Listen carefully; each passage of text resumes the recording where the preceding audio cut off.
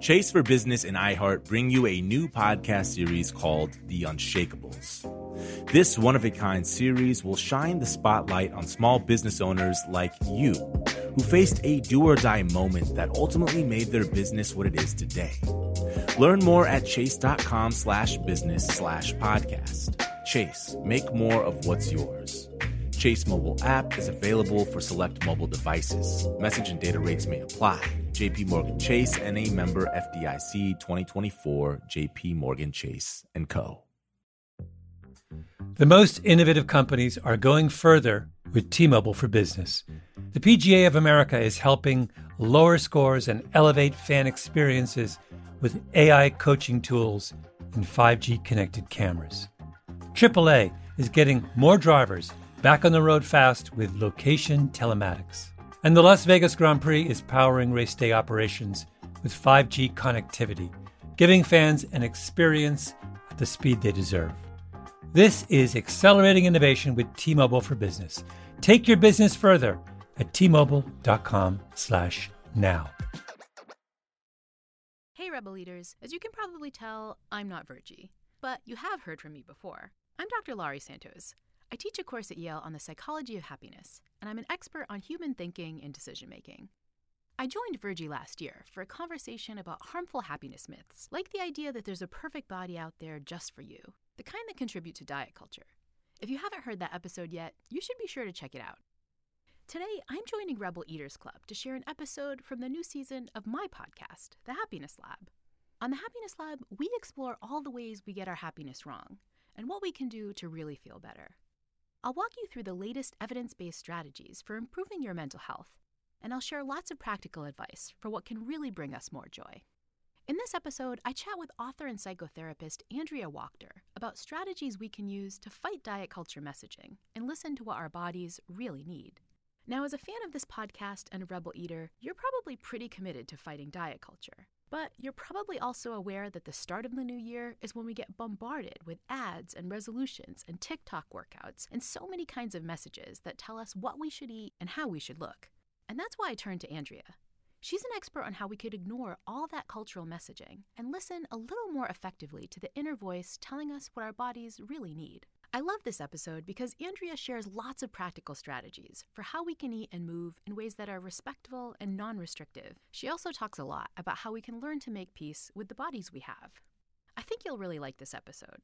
And if you do, you may want to check out other episodes of The Happiness Lab. You can find them wherever you get your podcasts. Okay, now to the episode. The first few weeks of January are peak New Year's resolution time. And a lot of those resolutions involve changing how our bodies look. According to one global consumer survey, nearly half of people who made New Year's resolutions last year wanted to change what they ate and how much they exercised, with more than 4 in 10 specifically saying that they wanted to lose weight. And this time of year, there are lots and lots of outside voices that are ready to tell us exactly how we should fix our bodies. If you look at a magazine or your social media feed this month, you'll probably get bombarded with healthy eating ads claiming to have a scientific solution to the perfect beach body, or stories of people who successfully toned their butts with the latest fad diets. Every January, we're surrounded by concepts like keto and pegan and intermittent fasting and belly blasting. And even if we know rationally that bellies probably aren't supposed to be blasted, it's really easy to get swept up by all those deafening, body-shaming voices, and to think that we're going about something as fundamental as feeding ourselves in all the wrong ways. But if you think about it, all this body shame is kind of weird, because we don't let outside voices tell us what to do when it comes to navigating our other bodily needs, like when to go to the bathroom, or whether or not it's a good idea to put on a sweater if we're feeling cold. When it comes to these physical requirements, we don't feel the need to look to social media suggestions or magazine ads.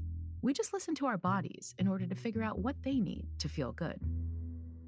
Our guest today, author, psychotherapist, and Happiness Lab regular Andrea Wachter, argues that it's time to start thinking about feeding ourselves in the same intuitive way that we think about other bodily needs. Andrea herself struggled for many years with disordered eating. She dieted, drastically restricting her intake of food, but also rioted, the phrase she uses to describe the eating binges she went on when she wasn't dieting. It was a roller coaster ride that took her decades to get off. Andrea has seen that taking time to listen to your wise inner hunger voice can help you avoid the shame that comes from outside diet advice. In fact, she's living proof that with some inner work, it's possible to not even hear all those loud diet voices.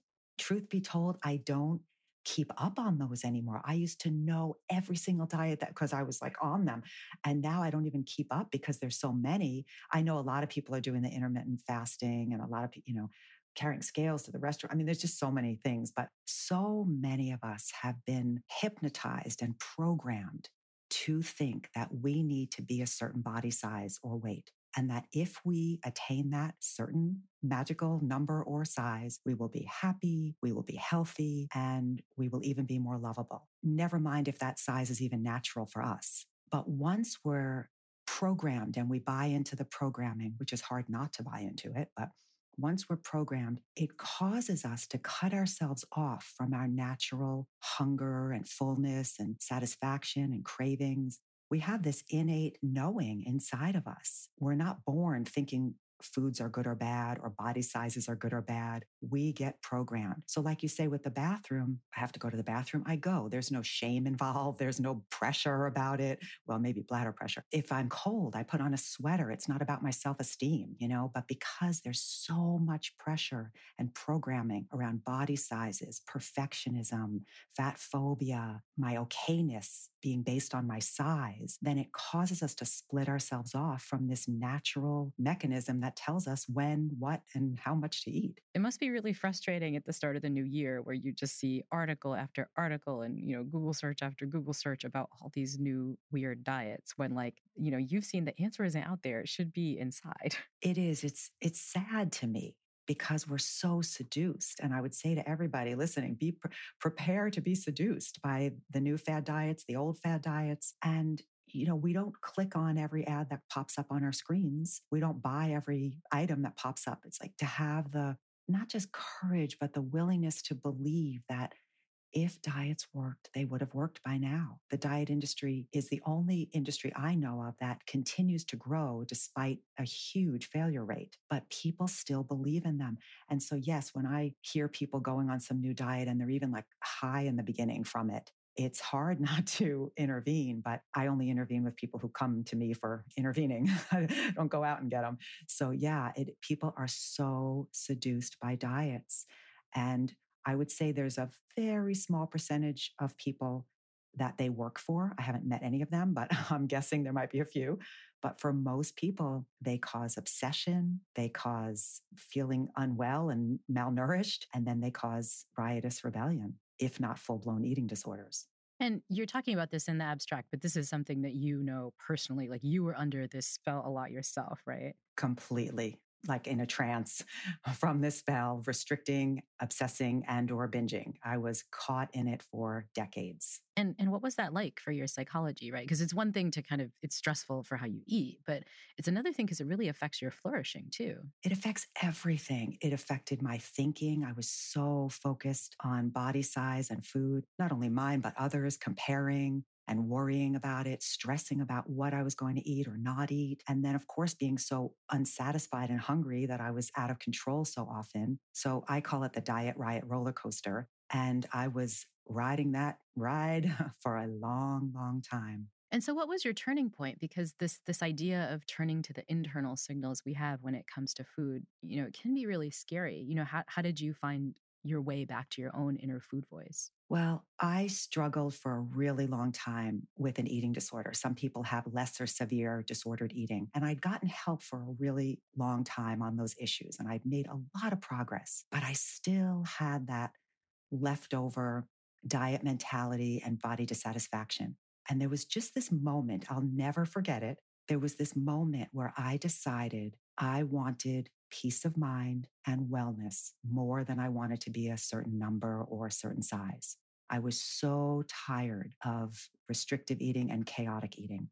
And I took this vow with myself. It was like, Andrea, I took this vow with myself that when I approach a food choice, whether it's walking into the kitchen, opening the refrigerator, opening a menu at a restaurant, I am going to tune into the part of me that is wise and loving and just that nose. And prior to that vow, I had like a committee going every time I approached a food choice. Is that the dieter? Should I eat that? Is that the rioter? Is that over feelings? It was just like this whole big deal once I was trying to heal these parts of myself. But once I had this moment, it was like, I'm just going straight to the love. I'm just tired of the battle. And I'll never forget it. I went to the store for the first time in my adult life, and I just bought what sounded good to me. I went home, and it was the first meal I can remember that I ate a non-restrictive, delicious, nutritious meal, and I was totally satisfied. I mean, that sounds amazing, right? To kind of get off this roller coaster. But I think, for many of us, and, even for you back in the day, like, I think it's really scary because there's so much information out there telling us, hey, this is the right way to eat, or that's a bad way to eat, that this is so out there in the culture. It was scary because I'd only known two modes. I'd only known like caged animal around food or animal breaking out of the cage. I really didn't have any reason to trust myself because I hadn't been very trustworthy with food. But I just knew, and I kept reminding myself that I wanted peace of mind. And I didn't know what would happen to my body if I let go of that crazy roller coaster, restricting and obsessing and binging. But I just decided I was willing to find out and willing to be kind to myself. You engage in this process after, a lot of recovery work, but these days this practice has become a little bit more popular in the field. Talk about this idea of intuitive eating. Yeah, intuitive eating it's like a paradigm. It's a way of approaching wellness and food choices and taking care of yourself that really encourages going inside for your cues rather than outside from all the rules. And it really is a commitment. It's quite a do-over for people that are used to going outside to get their ideas of how to eat, how to move, what to feel. It originated with these two authors that are dietitians, and they wrote the book Intuitive Eating in the 90s, and it's still quite applicable today. We need it more than ever. So it's really about giving yourself permission, but also being kind to yourself and feeding. The old paradigm has been that we're told what we're supposed to look like, and then we try to eat and exercise in a way that makes us look that way. But this paradigm is about feeding yourself and treating yourself respectfully and allowing your body to unfold into the body that nature intended for you. I mean, it sounds in some ways so simple, but it's so counterintuitive given so many of the other outside forces. I think another paradigm that's really connected to the intuitive eating approach is also this approach that's known as health at every size.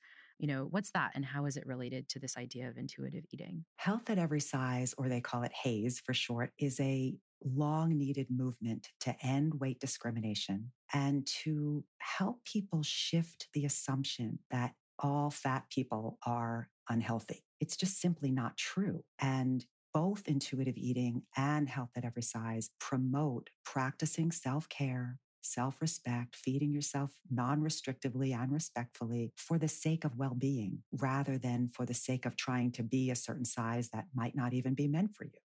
You engage in this process after, a lot of recovery work for eating and things like that. But these days, this practice has become a little bit more popular in the field, right? And, so talk about this idea of intuitive eating, like a little bit of the history of this kind of program. In practice, it's about becoming aware of diet mentality, being willing to acknowledge or even consider that diets don't work, that they're ineffective. If they worked, you would have been happily ever after your first one.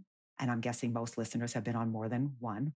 Increasing your awareness of your body's needs, just like you're aware when you're thirsty, cold, have to go to the bathroom. Starting to get to know, when am I hungry? What are those signals? What sounds delicious to me? What does my body need? Tuning into your body's signals around movement instead of I should exercise or I'm not getting off the couch.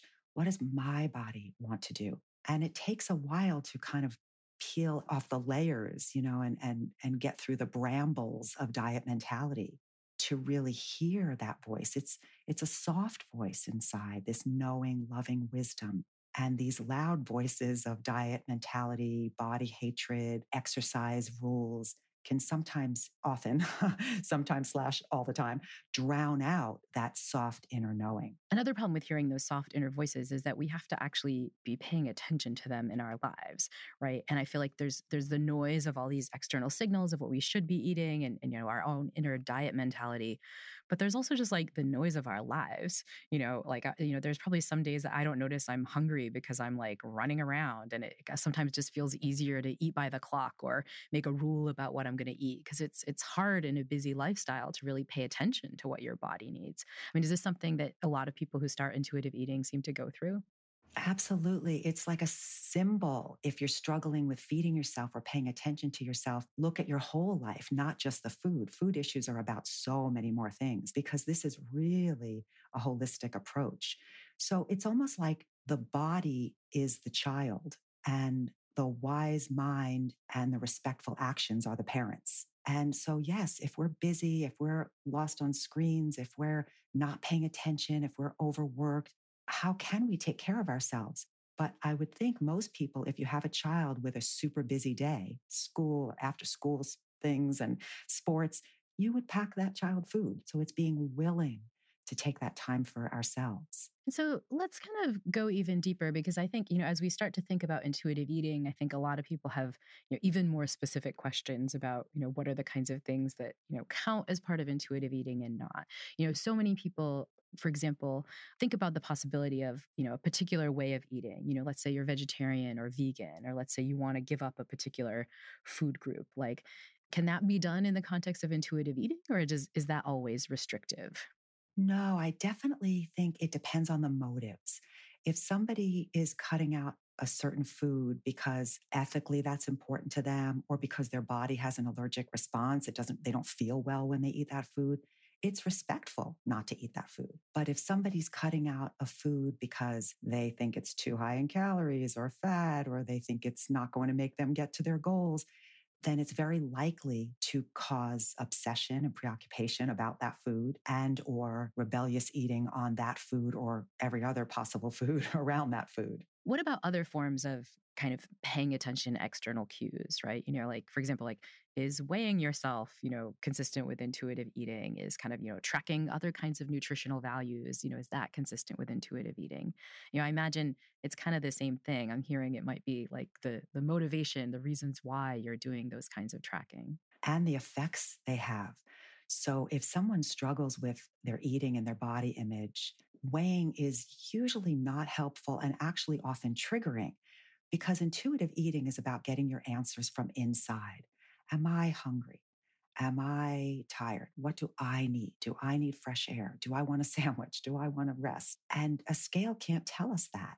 And if anything, oftentimes people will get triggered by the number and it will lead them to restrict and or rebel from the feelings. So I think for someone who has body image issues and or disordered eating or an eating disorder, I don't recommend scales. If anything, write down on a piece of paper, listen to your body, sweetheart, and then tape it on top of the scale. Those apps, those tracking apps, my response would be similar, that if someone doesn't have issues or a history of body shame, dieting, riotous eating, those tracking apps can be fun. My husband has one and he enjoys, looking at his steps or whatever that he tracks. I don't know. But an app can't tell me when I want to take a walk or when I want to lay down. That's up to me to know. So it really depends on what the app or the group or the scale, what they're aligned with. And the values here are about self-care, not having a certain food that you should or shouldn't eat unless it's a loving motive, and not having a certain size that you should or shouldn't be. And so when we think about some of the benefits that come from eating this way, it's a different kind of benefit than we usually think about with this diet mentality, right? A lot of these, keto, paleo, whatever the new thing is, like the benefit that comes from that is supposed to be a certain body size, a certain number on the scale.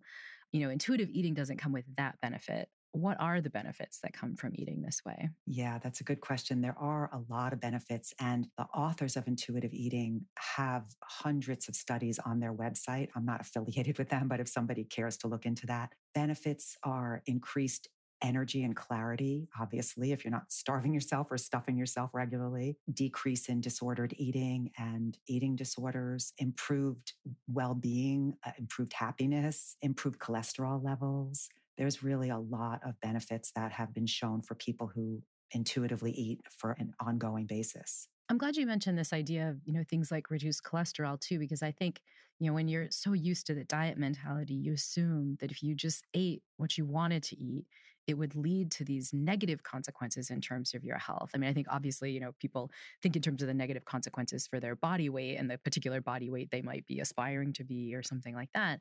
But I think we also assume that if we just let ourselves eat the way we'd want to eat, it'd be hot fudge sundaes, like every day, ruin your cholesterol, your numbers would go badly. But that's not actually what people see when they commit to eating with love for themselves and really paying careful attention to what this inner voice is saying. Right, over time, because sometimes there's that rebellious response. If someone's been dieting for years and now they're going to give themselves permission to eat, there can be this, riotous reacting. But to me personally, that wasn't loving either. And when I was in my early years of healing, I even read books and worked with people that said, well, in order to get over this diet riot mentality, you have to just buy all your forbidden foods, load up your house, and eat as much of them as you want till you get sick of them. And that didn't work for me. I ate till I got sick from them, not of them. And so that was not my path. My path was just to find what was loving and respectful and to deal with the unmet needs and underlying issues that, dare I say, fed into my eating issues. So far, we've heard that intuitive eating, this practice of listening to what our bodies really need, comes with a host of benefits for our bodies and physical health, but also for our happiness levels. But intuitive eating can also be tough to do, at least at first. So when we get back from the break, we'll talk more about specific strategies we can use to stop focusing on inches or calories or pounds and move towards a more intuitive relationship with food. The Happiness Lab will be right back. Small business owners, this one's for you. Chase for Business and iHeart bring you a new podcast series called The Unshakables. This one-of-a-kind series will shine the spotlight on small business owners like you who faced a do-or-die moment that ultimately made their business what it is today. Join hosts Ben Walter, CEO of Chase for Business, and Tanya Nebo, a lawyer and business consultant, on these storytelling journeys of trials, tribulations, and triumphs that hinged on a single event, a split-second decision, or even a stroke of luck. Whether the story is about a warehouse going up in flames or a former partner stealing a whole roster of clients, each episode will showcase the grit, determination, and resourcefulness a small business owner needed to turn a pivotal situation into a springboard for success. Listen to The Unshakables now and learn more at chase.com/business/podcast. Chase. Make more of what's yours. Chase mobile app is available for select mobile devices. Message and data rates may apply. J.P. Morgan Chase Bank, N.A., member FDIC. Copyright 2024, J.P. Morgan Chase & Company. The most innovative companies are going further with T-Mobile for Business. The PGA of America is helping lower scores and elevate fan experiences with AI coaching tools and 5G connected cameras. AAA is getting more drivers back on the road fast with location telematics. And the Las Vegas Grand Prix is powering race day operations with 5G connectivity, giving fans an experience at the speed they deserve.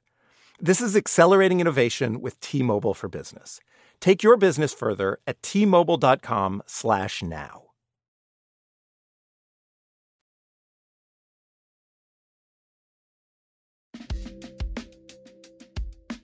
Psychotherapist, author, and Insight Timer app teacher Andrea Wachter has helped thousands of students find their wise inner eating voice. So I was interested in what she recommends for beginners. What are the first steps we should take when it comes to developing a more intuitive relationship with food?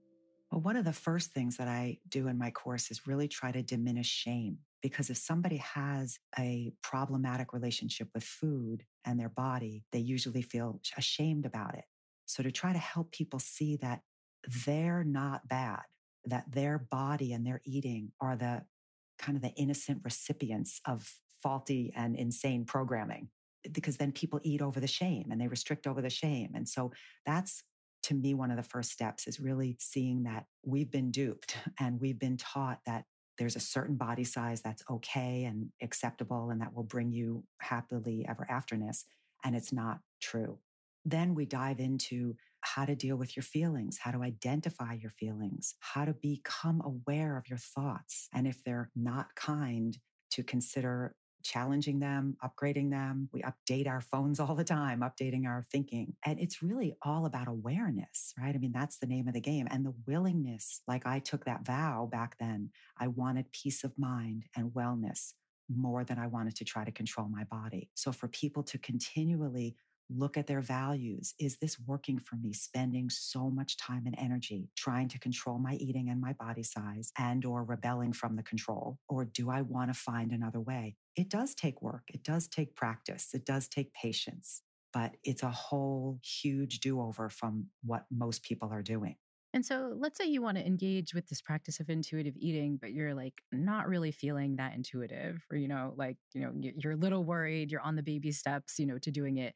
You sit down at a restaurant, right? Look at a menu, any tips for what to listen to kind of make that choice? Well, for myself, when I was in the trenches, I would ask myself these questions. I think we did a whole podcast on one of them. I love these questions because it is so hard when you're immersed in diet mentality. It can drown out that inner knowing. So I found when I would ask myself, how would I feed someone I love who doesn't diet or riot? Because if you're thinking of feeding someone else, there's not the shame there. There's just kind of wisdom. And, I would feed them this, or I know they love this, or they like this. So how would you feed someone else you love who doesn't diet or riot? What feels the most loving for your body right now? What feels the most respectful for your body right now? It's not respectful to restrict and eat things you don't even like. And it's not respectful to stuff ourselves. It's just to tune into the kind voice inside. I also like to help people distinguish between the different internal voices that might be going on if they're sitting at a restaurant. But know that if you keep practicing, it won't be this much work. It gets more natural. So for most people, there's an inner dieter voice. I should eat that. I should order that. Oh, I shouldn't have that. That's bad. Oh, my friend is having that. I shouldn't have that. That inner dieter. And then for a lot of people, there's the rioter from the dieter. And that's, I want 20, or I want it all, or forget it. I'll have it all when I get home. And then there's this body wisdom. So to begin to ask themselves, try to connect with the different parts till you get to what feels loving, respectful, non-restrictive, delicious. What does my body truly want? And I think the act of doing that requires a certain kind of mindful attention in these moments of decision, right? My guess is that you're not going to get to that wise inner voice that can really tell you what you want if you're checking your email while you're pulling up the menu or showing up to this meal like in a completely frantic space. Like it takes a lot of intention and attention to kind of figure this out. As does everything. I mean, if we wanted to learn French, we wouldn't just go to class and be on our phones and expect to be fluent in 2 lessons, right? Anything we want to learn, it requires desire to learn it, the solution of what to learn, what to do instead of what we've been doing, and practice, practice, practice, and patience. Of course, when you say that, it makes absolute sense. Like this is how we do anything important in life. But I think that's the contrast from what our culture is telling us. Our culture is telling us like, oh, if you just do intermittent fasting, everything will be perfect, or just follow keto. Like, is there a sense in which people can get worried about intuitive eating because it is committing to this long process and this mindful process of paying attention? It's not a quick fix in the way that, other kinds of external plans seem to be. That's true. And I would say, look at your history. If diets were effective, the first, or maybe even second, I'll be generous, the second diet you went on would have done the trick. You'd be at the body size that you think would make you happy. You'd feel great. Your eating would be pleasurable and nourishing and not a big problem. You'd be happy with your body. It's like the diets promise us all of these things and people still believe them because they're so seductive. And they don't come true. They don't pan out. So it's questioning the diet rather than yourself. Another challenge people face is that if you've really been on this kind of diet mentality, diet riot roller coaster for a long time, it can be hard to start, right? I think there's this real worry that, if you really listened to what you wanted, you would be out of control, right? And so how do you kind of overcome this sort of shame and guilt that comes up, especially for people who've had a real struggle with eating history for a long time? Well, I think it's being willing to consider that even though your eating has been problematic, it's not the problem, and that the problems are deeper. And so to be willing to question the programming around body sizes, perfectionistic eating, perfectionistic looks, fat phobia, diet mentality, to begin to question those programs the same way we question other social issues. We take a stand against social issues all the time, or for social issues all the time. So, what's happened for so many people is they get bombarded with the diet mentality and body perfectionism and fat phobia. And then they kind of side with the programming and turn against their poor bodies. But what we're talking about here is siding with your body and say no to those programs and decide that you want more peace. It will take time. It will take work. So is dieting and rioting. I mean, that takes time too. And hating your body, that takes a lot of time. And then I think another worry that people have when they hear about intuitive eating, I've heard friends of mine mention this, is like, especially if you have a history of diets, it can feel easy to maybe turn intuitive eating into its own diet, right? Like, now I must eat intuitive. I must find inner voice. And I mean, do you see that with some of your students? Like, how do you prevent intuitive eating from becoming just another thing that we should be doing in our minds? I definitely see that. And we talk about that in the course classroom often. If someone has been dieting or have diet mentality, you don't have to be on a diet, by the way, to have diet mentality. It's like I say, in action or just reacting to food as good or bad. So that diet mentality is so tricky and sticky. It's like it can be so subtle and come into even this new way of being with food.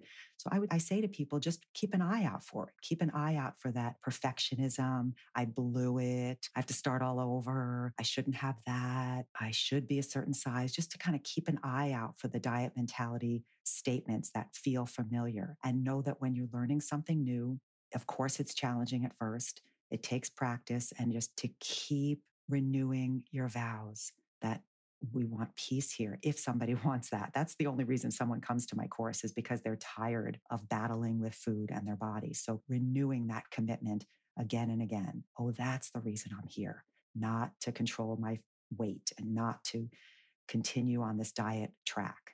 And I think it sounds like also that takes a lot of inner listening, right? You need to notice the like subtle judginess that's there, or the subtle riotiness when you've kind of given yourself permission. And I think in some sense, like, notice it without judgment, right? Without then heaping more shame onto yourself, because that's not going to help the process. Right. Beating yourself up about beating yourself up. Yeah, not helpful.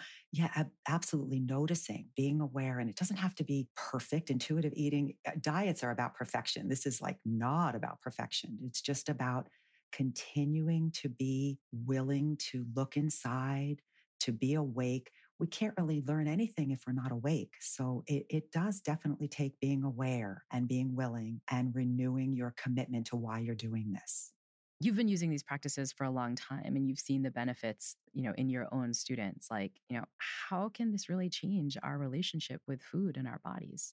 It brings freedom. There is so much more free time if you're not obsessing on your food or your body. It brings a feeling of wellness. It doesn't mean that we don't struggle with other things or get sick from other reasons, but it brings this sense of liberation that there's nothing to memorize. There's nothing to calculate. I remember I just would have to work so hard to kind of keep track of what I ate and how much should I be eating now and what time is it? Now it's just the answers are inside. It's so simple. It's just like simple, but not easy. One place inside, same place I know if I'm thirsty or hungry or tired or have to go to the bathroom. But it does take a lot of unlearning.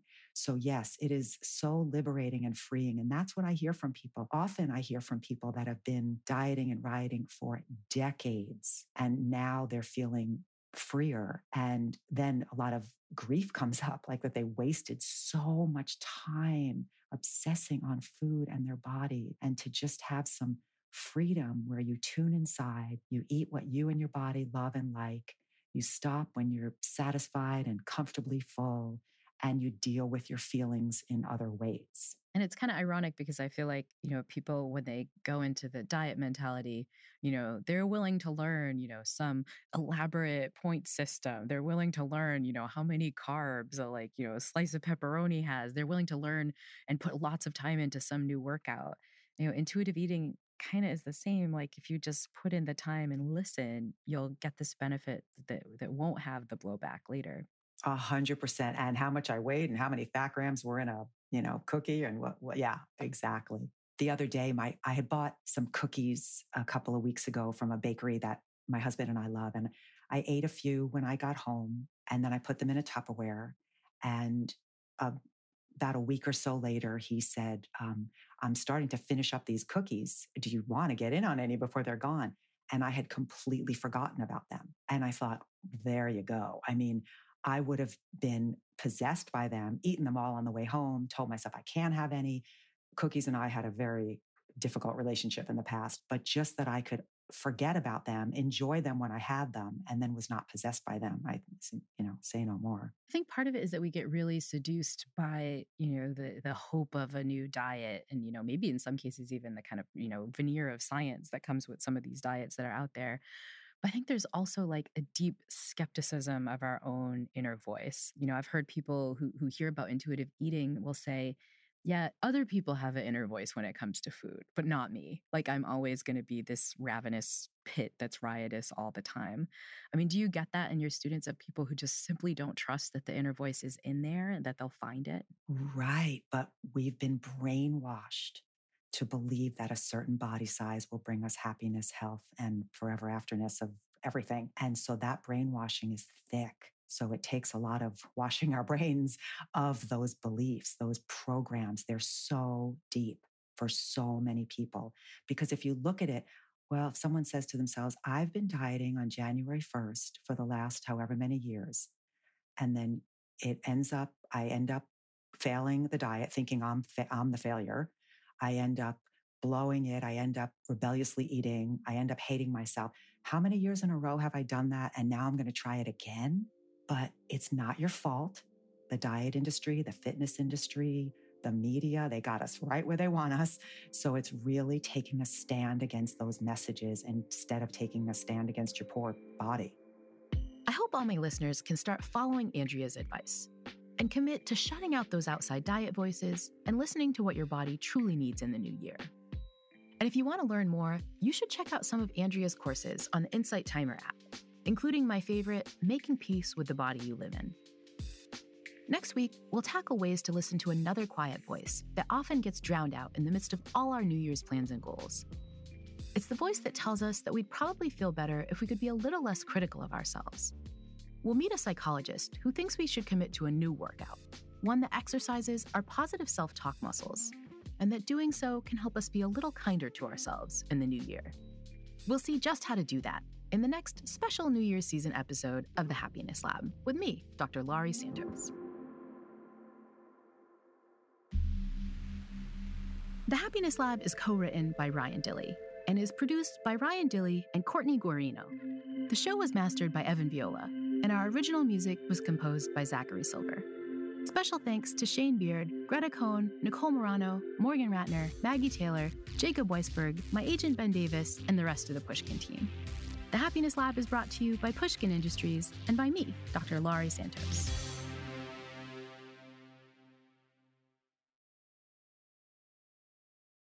That was a preview of The Happiness Lab, hosted by me, Dr. Laurie Santos. You can find other episodes of The Happiness Lab wherever you get your podcasts.